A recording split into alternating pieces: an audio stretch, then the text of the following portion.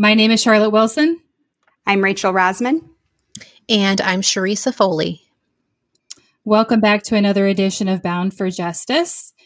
We just met a couple of days ago, ladies, but we agreed that we were going to get back together to continue the conversation that we started this week. Today is, what's today? Today is Sunday, June 7th. We had our first conversation on Tuesday, June 2nd, Blackout Tuesday. And as we mentioned earlier this week, we are in the midst of, I don't know what you want to call it. I'm calling it like America's Racial Reckoning 2020. That's sort of the label I'm putting on it right now. But we're in a period of turmoil. I think we're on our 12th day of protests across the nation, protesting a series of racial events that have occurred with the most recent and the most incendiary, the killing of George Floyd, fully recorded by the Minneapolis Police Department. Of course, Breonna Taylor, who would have turned 27 this past week, killed while sleeping in her own bed by the Louisville Police Department. And then, of course, the on-camera assassination of Ahmaud Arbery by a number of gentlemen in Georgia who decided that they needed to take the law into their own hands and execute him on camera. So as a result, we've seen protests that continue, significant protests that continue across the United States and across the world.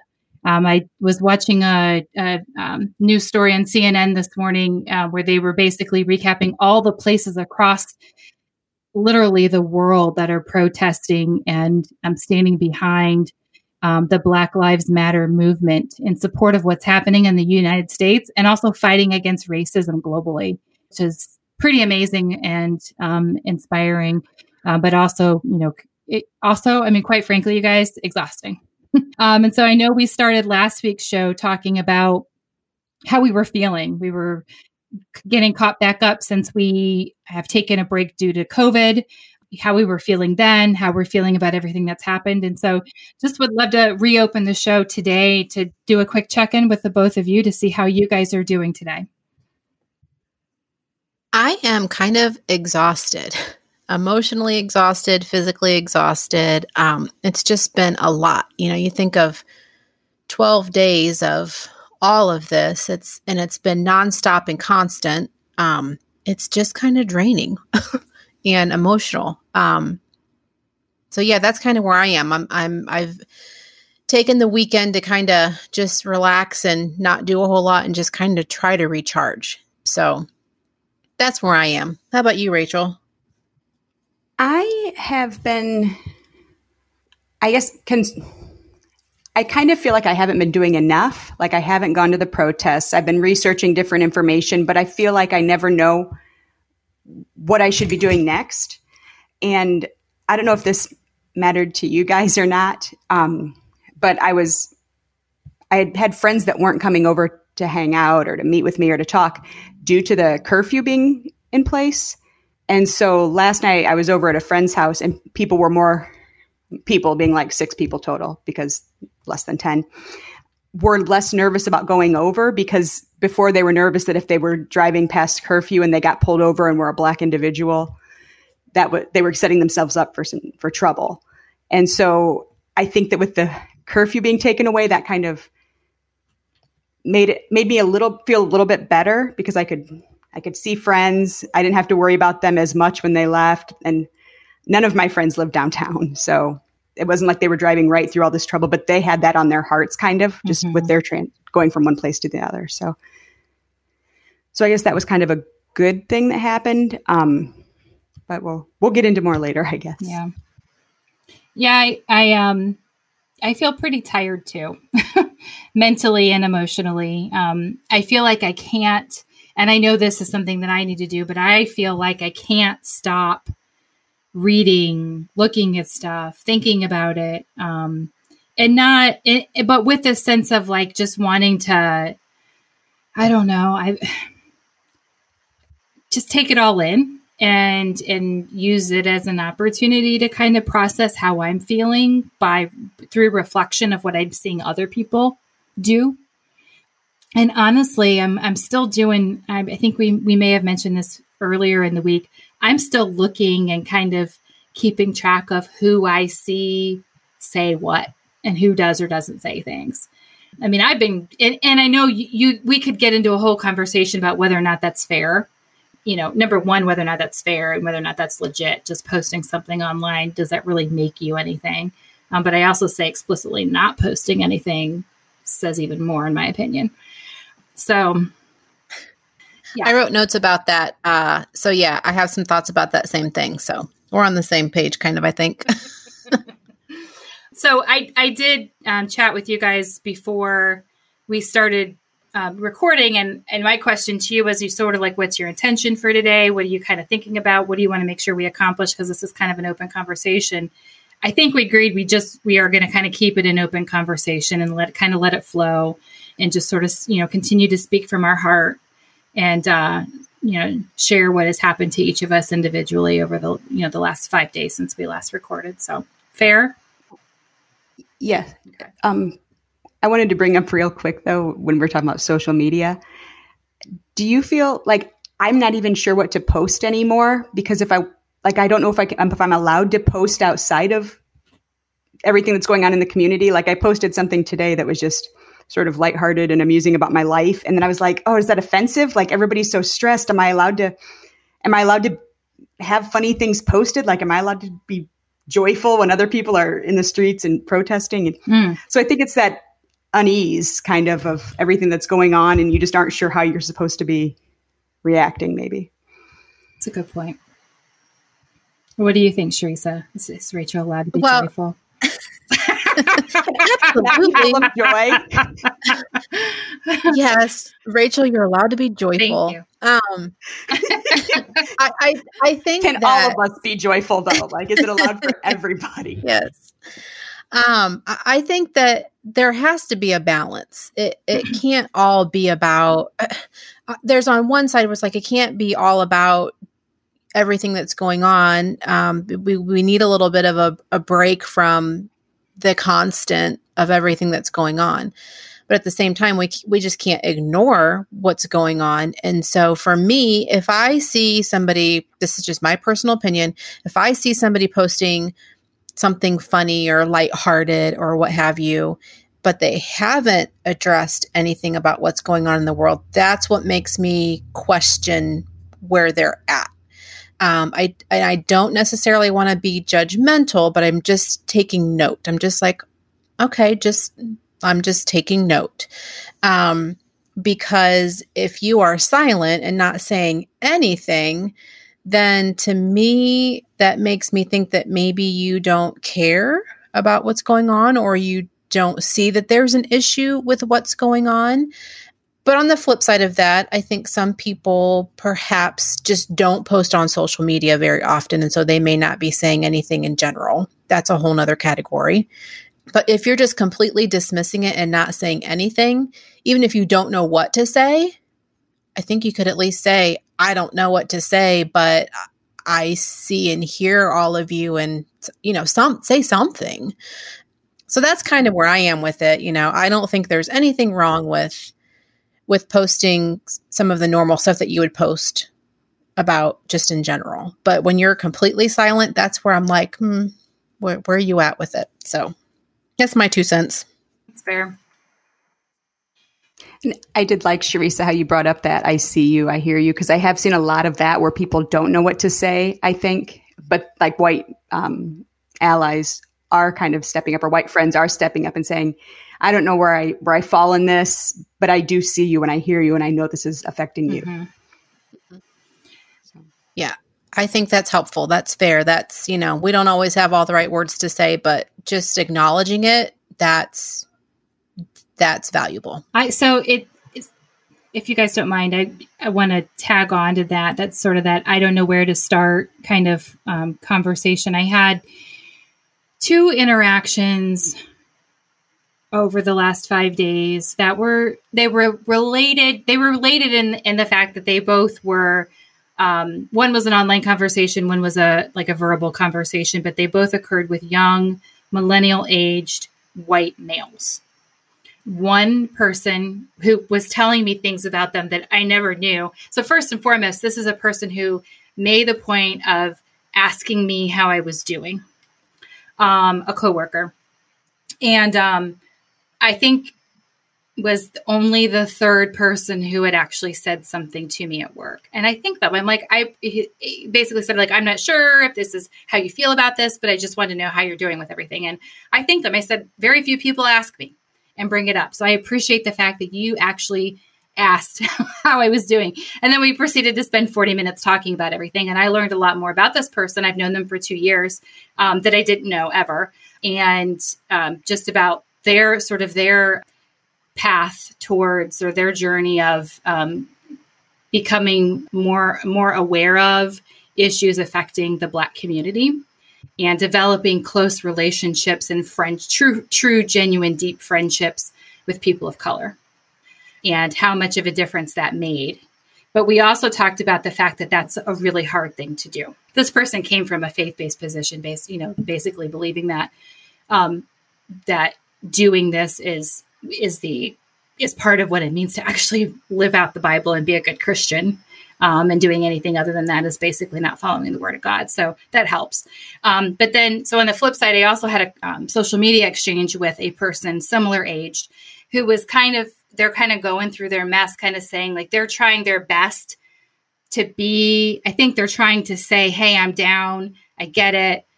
I see where you guys are at. I support you. But the words that they're using are just coming out a little too clunky. And so they're getting some pushback and some correction from their friends saying, you think you get it. We appreciate your intention. However, be aware of this, be aware of this, be aware of this. What you're saying is actually offensive. We see the spirit in which you're doing it, but you need to come correct. And what you're doing right now is not correct. And they're expressing their own version of white fragility. Like, oh my gosh, I'm just done. I'm so hurt. I can't believe you guys don't understand where I'm coming from. And my response back to that person was, feel blessed that you have so many people who actually care enough about you to correct you. You have good friends around you, and you should feel grateful that you have people to walk through you as you sort this out. And basically, don't let your heart be hardened. You're going to get it wrong. Be humble and be willing to admit that you might be wrong. And I think that was a good thing. But I think there are probably a lot of people who are walking through that too. And then I had one more thing that I listened to last night. Somebody who is considered to be an expert in the coaching world. They have a podcast that I've subscribed to and listened to in the past. Although I'll tell you, I personally am going through, and again, I'm doing that check, and I'm looking at the people professionally that I follow. And I'm having some difficult conversations with myself about whether or not I really want to follow that person anymore, depending on how I've seen them address what's been going on in America. And if they're not addressing it and they're silent, I may just decide that they're not for me anymore. I don't think I have enough space to allow that in my life anymore. So anyhow, this particular person had recorded 2 podcasts this week. One was a podcast in response to pushback and criticism she got from her community because of the way that she was responding to things. And she was talking about how hurt she was.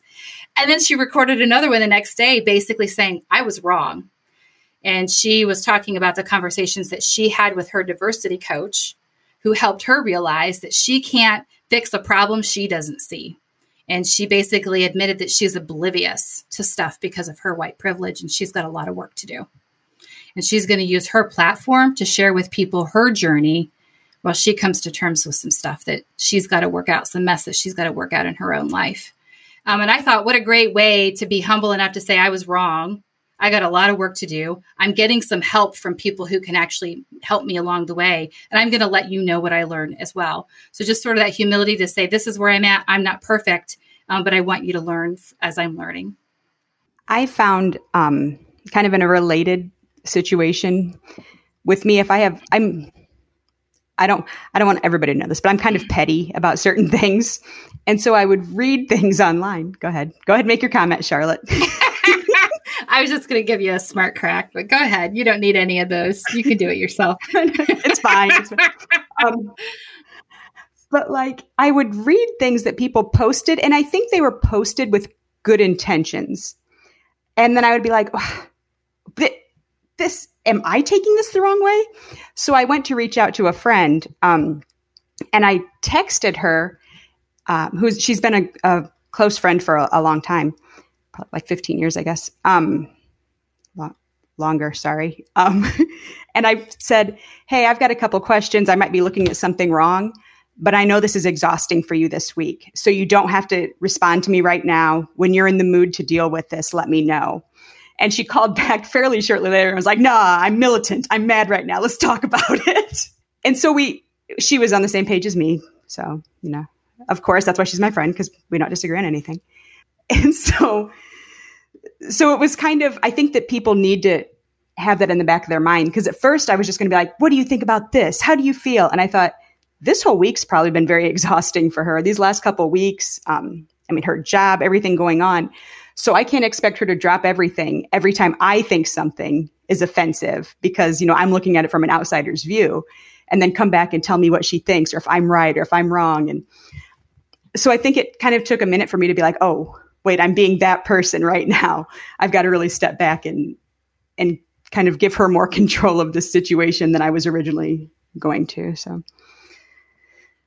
that kind of leads me into a thought and a conversation that I had with some friends this weekend. I've seen some posts about it's not Black people's responsibility to educate white people. Amen. Yeah. And I agree with that. But then somebody said, well, what if I don't know how am I going to learn?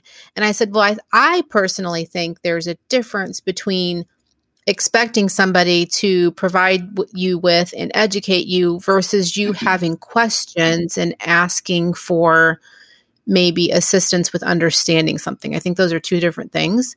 And so I don't think that it's Black people's responsibility to educate everybody about what's going on. You have to step up and do you have to take that first step. But then I do think that meaningful conversations come when you're willing to open up that dialogue with people who are trying to learn. So I think, Rachel, your conversation that you just spoke about with your friend, like, I felt like you were extremely respectful of them and you weren't expecting them to educate you, but you do value in how they can help you. So do you guys have any thoughts on that? Yeah, I want to sort of add on to that. I think what we just heard Rachel say was she put that, like you said, she put that person's feelings first and foremost and was most interested in where they were coming from and where they were thinking about, as opposed to, hey, could you do me a favor and help me figure this out?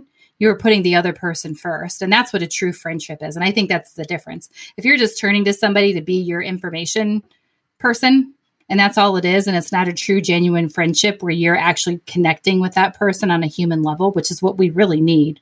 We need community and we need relationships with one another. That's where you get that true understanding, right? That's different. Thank you. Thanks for that. Sure.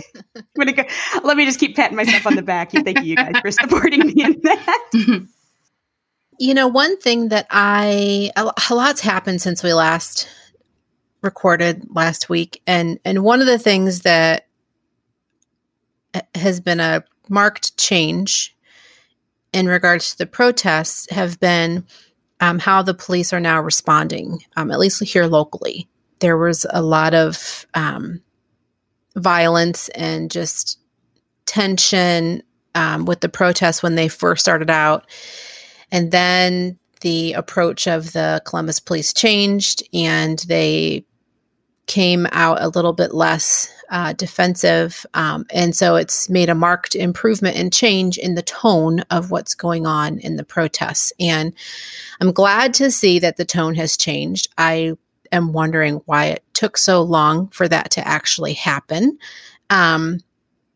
But it's definitely made me take more notice of, like, I didn't know who the chief of police was. I didn't even realize that there was a female chief of police that she just recently, she's not in that position anymore. And I didn't even realize exactly when that happened. So it's kind of making me take notice and realize that I need to be more aware of stuff like that. And so there was a curfew that was just lifted. I think it was yesterday where they finally lifted the 10 p.m. curfew. And so I'm glad to see the change. I wonder what will happen next. I am going to kind of go off of that, but in a more negative fashion. I think the police department really needs to kind of, it's almost like it's an entire job of white fragility. I've seen, they post things, they have social media, and I followed them. I stopped following because I was getting frustrated with the whole situation. So I might join back up again, but it was very much like, look how great of a job we're doing. Like there was a post the other day, I think I shared it with you guys, and I was really bothered by it because it was like, look at this white officer saved this young Black child. And like, you spit on us and you yell at us, but here we are out here saving Black children and we're white. And I was like, I don't want to point out the obvious, but I'm pretty sure my tax dollars are paying you to do your job, which is going out and saving people when they need it. And so I was really I was just put out like, this isn't your moment, let this one, you guys are getting it pointed out. There's some real issues that we need to address among this profession. So don't put it all on you now. It's not about you and how you're being mistreated. Like, I was really offended by the whole thing. And so I don't know if they need to have somebody else who kind of goes in there and gives them some sensitivity training or how to deal with stuff like this, but they're not, it's not it, right? Well, and I think I'm just wondering, I don't know how many people in our in the Columbus metropolitan area realize that there were a lot of tensions already brewing with the Columbus Police Department. I think some people think that people have used what happened in Minneapolis as an excuse to complain about Columbus police, but there have been a series of ongoing issues that started way before this. And this, again, I think this is just a tipping point, but there have been major problems. And in fact, I heard just this morning, and I will admit, I was not 100% able to verify what I saw, but the assertion was that I don't know if you guys remember, it's been in the last year and a half, there was a Columbus police officer who was caught on camera stepping on the head of a man who had just been handcuffed. And I think he was on the ground and he literally stepped on his head. And he got fired. He was just reinstated over the weekend because of the union. Really? Mm-hmm. Really? So this person was basically saying, oh yeah, we have all these protests and people are saying there's not a problem, but then you're reinstating people who have clearly been demonstrating violence. And then you guys, I think you guys are, there have been a number of issues. There was the whole vice department and that, oh my gosh, let's not even go. So it's not like this is an excuse to just complain. These are things that were already happening. But my understanding too, and the Citizens Review Council, or this, do you guys know what I'm talking about? This new group that they're supposed to be putting together to review allegations or incidences of police violence. That's a relatively new thing, right? Did that just happen? Do you guys know? I feel like I did hear something about some kind of new task force review board, something along those lines, but I don't know any details. I believe there's something in the police contract right now where if they don't have enough complaints about a specific person or a specific incident, they can just kind of sweep it under the rug. So it might be kind of in response to that because they don't have to look at every single complaint, I guess. Gotcha. So that might be a way to kind of address well, maybe back to your point, Sharisa, about taking a greater role and paying attention to what's going on. So we are very aware and understand, what the complaints are and what is being done to address them or not being done. Did you guys see and I'm trying to find it here. I wish I would have looked it up earlier. There's a list of these 8 things that you can look up to see if your local police department participates in these 8 specific things, like one of them being chokeholds, one of them being shooting at a fleeing vehicle.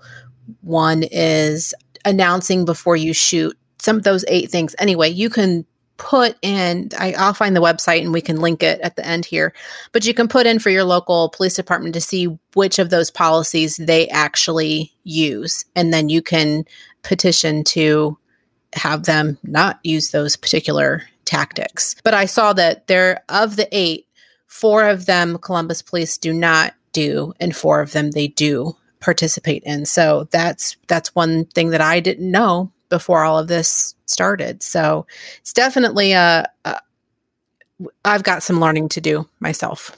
So, and That being said, I don't believe that the Minneapolis police, I thought they came out and made a statement that kneeling on somebody was not one of their approved ways of like restraining somebody.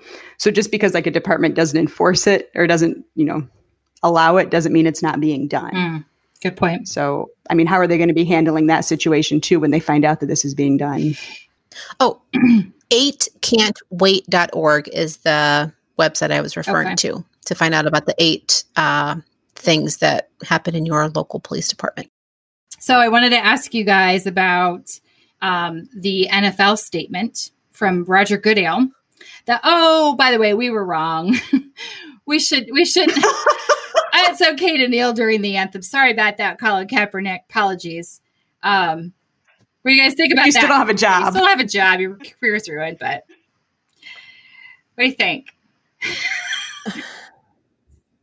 That whole thing is just, it's so angering and despicable to me. Like, really, like, to me, it's kind of empty.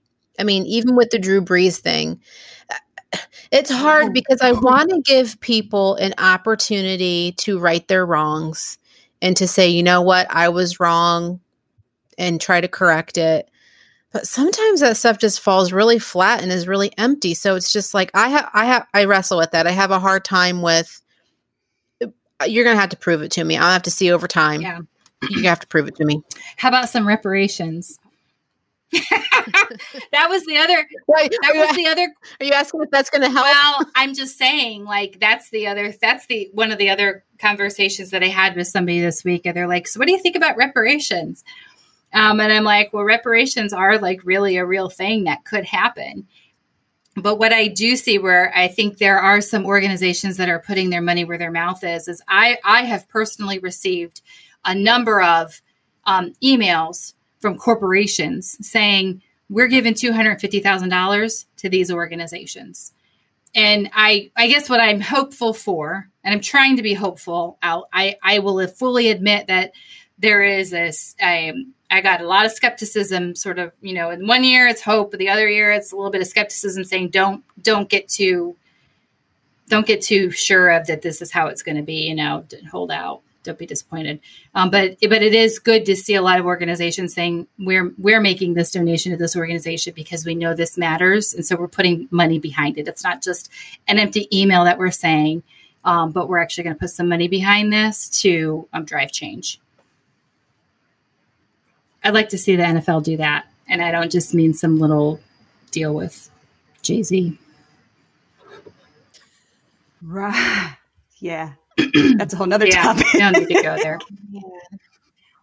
There's actually another book that's $40 million Slaves, and it talks a lot about how the NFL and NBA I'd say a lot of the athletes are Black, and yet all the managers are white. So it's like, you have to do what I say because, I'm the one that has all the money and I'm controlling all of this, but you don't have to say anything because this is your job.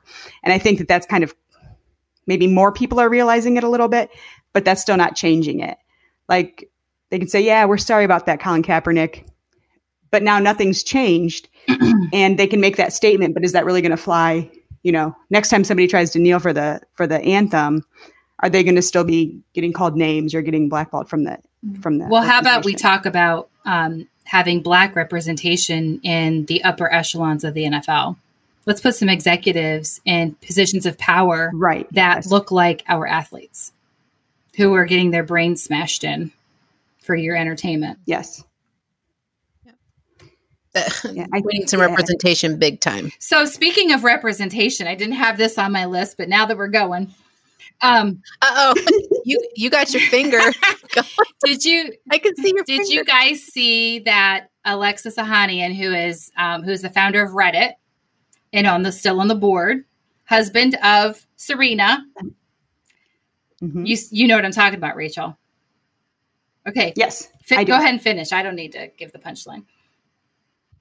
You can. It was your story, but he resigned from his position on Reddit to have himself replaced with a more diverse candidate or a more diverse person on the team. But then I've seen where people are like, but why did he have to take that step in order to get that done? Like, why did he have to step down before they would hire somebody who was like a Black member of the Reddit, I guess the board. management. The board. I don't know how board. I was like, I don't know how Reddit and then works. I saw somebody else. They'll have like, I saw somebody else who was like, shut up. It's his own company. He could do whatever he wants. If he wants to do that, he can do that, you know? Right. And he's been really vocal about supporting his wife in a lot of different areas. When people have kind of said things about her, he's gotten right up there and come back with comments, and he's not been silent with race issues this whole time. He's not that guy that's like, I married a Black girl, so it's okay. Well, and he's been very vocal about the fact, he's like, in this world, people will see my daughter as a Black person. And I recognize that, and I'm going to do everything I can to create the world that a good world for her to live in. I had not heard that story about him. But I got to say that if you're married to Serena, you got to be pretty like on it. You know what I mean? Like, she's not just marrying nobody. So I'm glad to hear that. Very cool. Hopefully some other people follow his lead. I'm going to pick up from that, actually, Charlotte, from what we sort of talked about as we were getting ready to start recording about, I discussed how it's like white ally versus white savior issues. And I think that is good when somebody kind of sets up that scenario, like, look, I'm going to kind of give the platform to someone else.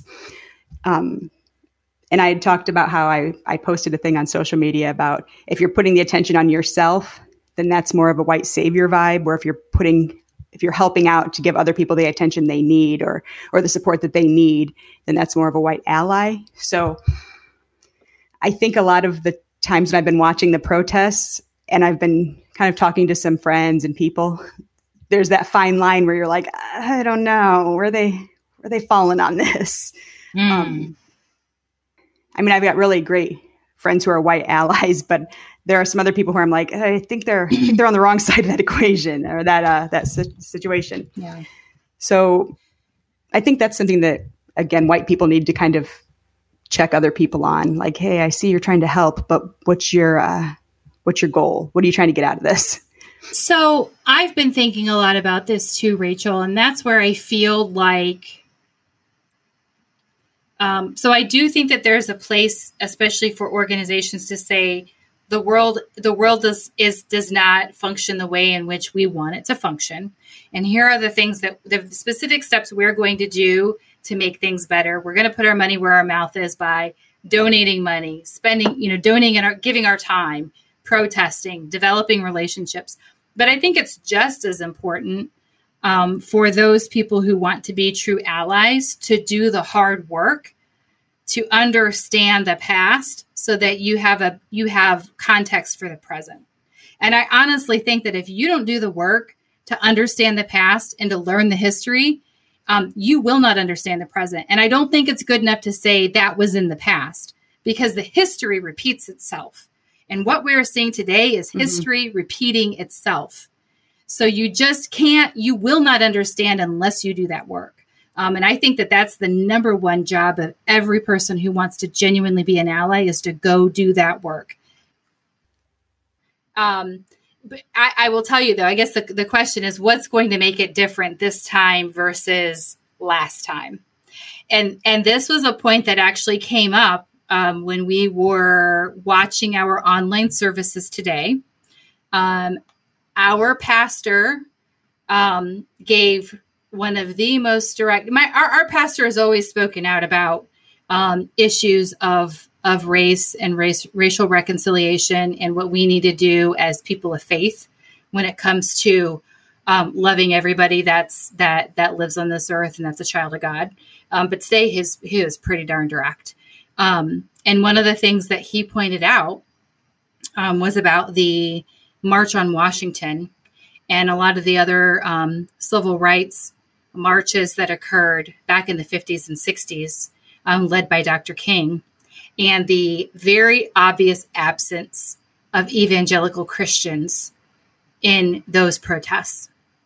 And I mean, he called out, he's like, there were mainstream Protestants, There were Jewish people. There were people from other walks of faith. There were no evangelical Christians. He's like, you could actually find evangelical Christians criticizing the movement, but you couldn't find any who were actually standing in support of it. And so his question back to the congregation today was, what's going to be different this time around? Let's not let history repeat itself. Let's make sure that we're on the right side of this time around. And it was pretty darn direct, which I really appreciated. And the other thing that happened this week for me personally, well, for our church, and then we attended on Wednesday night, they hosted a service of lament.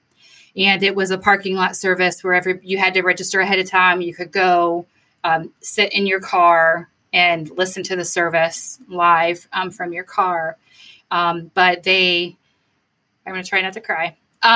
It was really good. They had several of our Black pastors speak. And then the very last thing that they did was a lament, an actual lament led by one of our new incoming co-pastors, who happens to be a woman, which is really awesome. But through the lament, she said, "We repent of racism." And I think that's really important for Christians to recognize, is that racism is a sin, and you need to repent from it if you want your heart to be changed. And so I think it's really important for people to think about that and call that out. If you consider yourself a person of faith, whether it's Christian or you walk in another vein, if you consider yourself someone who believes in love and loving all of humankind, and you haven't been acting in that way, whether directly, explicitly, or through silence and allowing it to happen and not doing anything about it, there's a place for us all to repent. I think it'll be really important for those people of faith and the leaders in the faith community. They're going to have to step up. And speaking from a faith perspective, I think there's a reckoning within the church that needs to happen. Like you said, Charlotte, sin is sin, and you've got to repent from that. And I'm not saying I'm perfect or anything like that, but there's got to be some change. And I feel like the church has a responsibility to be a catalyst and part of leading that change. So I've Charlotte, your pastor is amazing. I've always liked him. And so I think he's a great leader in the Columbus area and community. And so I'm hoping that we'll continue to see more of those bold statements from our faith leaders, and not just in the Christian area. All faith leaders need to step up and call things out and unite us. That's what we need, is that unity. So I'm glad that you were able to attend that service. It sounds like it was pretty impactful. Awesome. It was really good. Yeah, I think that a lot of churches are starting to make that stance. My pastor has gone to some protests. He's been posting online, which I've loved. But so I think that I suppose that we kind of are a group that pretty much got lucky, or we sought out a church that would be accepting and liberal. I guess liberal. I don't know, not cruel. Actually believes in the Bible. what do they call that these days? Yeah, we sought out non-racist churches, right?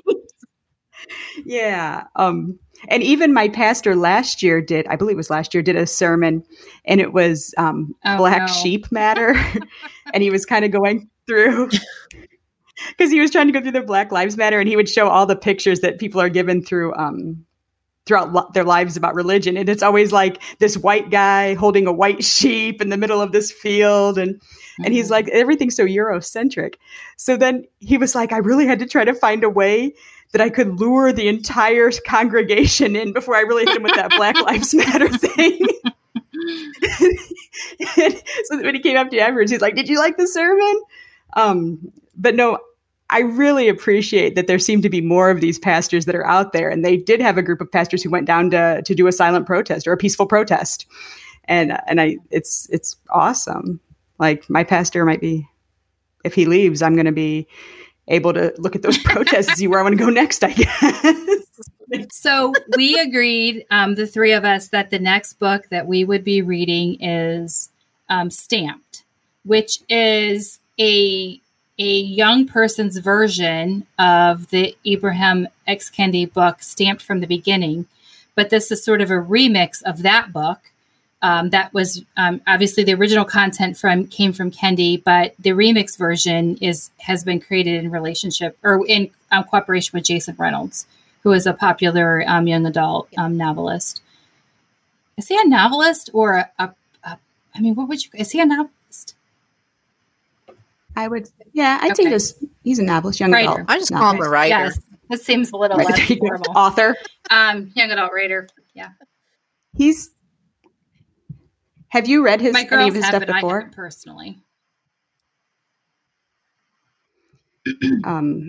I read All American Boys, which is by him and Brendan Keeley, I believe is the other guy. And it was an interesting, I recommend it to people if they're kind of on the border with the whole police brutality issue, because it has the perspective of the kid who was hurt, that was the victim of the brutality, and then it has a kid who knows the police officer. So it was a lot of that. How can he be a bad guy or one of these bad seeds or bad apples when he's always been so kind to me and he was like a father to me, and so it did that kind of contrast, and I appreciated that.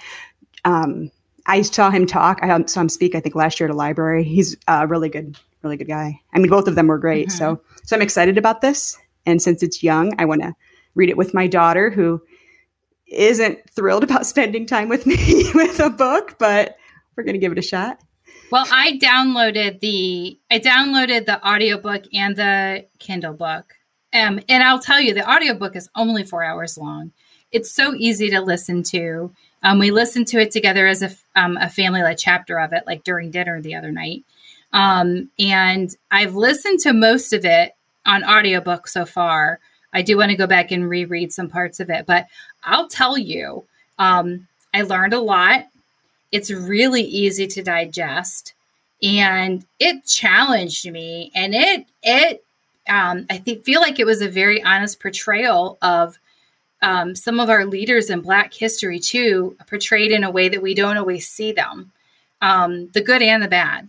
So it definitely challenged me, but I feel like I've already learned so much from just listening through to the audiobook. So I'm really excited about talking more. And I know one of the things that we want to do together as a group is we want to treat this more of a book club type discussion that we can invite other people to participate with us in. So I guess that's our call today, is that the next book that we're reading is Stamped by Ibram X. Kendi and Jason Reynolds. And we want to invite you to get that book too. You're going to have to do the audiobook or the Kindle or the Nook or whatever it is, whatever ebook platform you use, because you're probably not going to get a paper copy of it. But we really want to invite you, if you're interested in doing the work of understanding our past so you have a better understanding of our present, this is a great place to start. Super easy. And if you want an opportunity to bring your kids into the conversation, again, a great opportunity to do that too. I'm very much looking forward to this. I have started it. I'm in, I think, the first section. I've already learned a lot. It's super easy to read. I had the book before the pandemic hit and all the libraries closed. I had just picked it up. So I still have my library copy. It's probably overdue now since the library's open again, but I'm not trying to get back in until I'm done. Yeah, they don't find you. Right. They don't there's no fines anymore. But I also have the audiobook too. So I'm doing both because I do both better with both. But I do plan on having some discussions with my two young teenager sons. I'm really looking forward to finishing the book and talking with you guys about it. And I hope the rest of you that are listening join us too. I've got another friend who is going to read it as well, because she knows that we're going to do this. And so I'm looking forward to it. So stay tuned for more details on how you'll be able to participate and be an active member of the discussion on this. I hope you guys have a good week, and I look forward to talking with you again soon. Bye. Sounds great. See you later. See ya. Bye.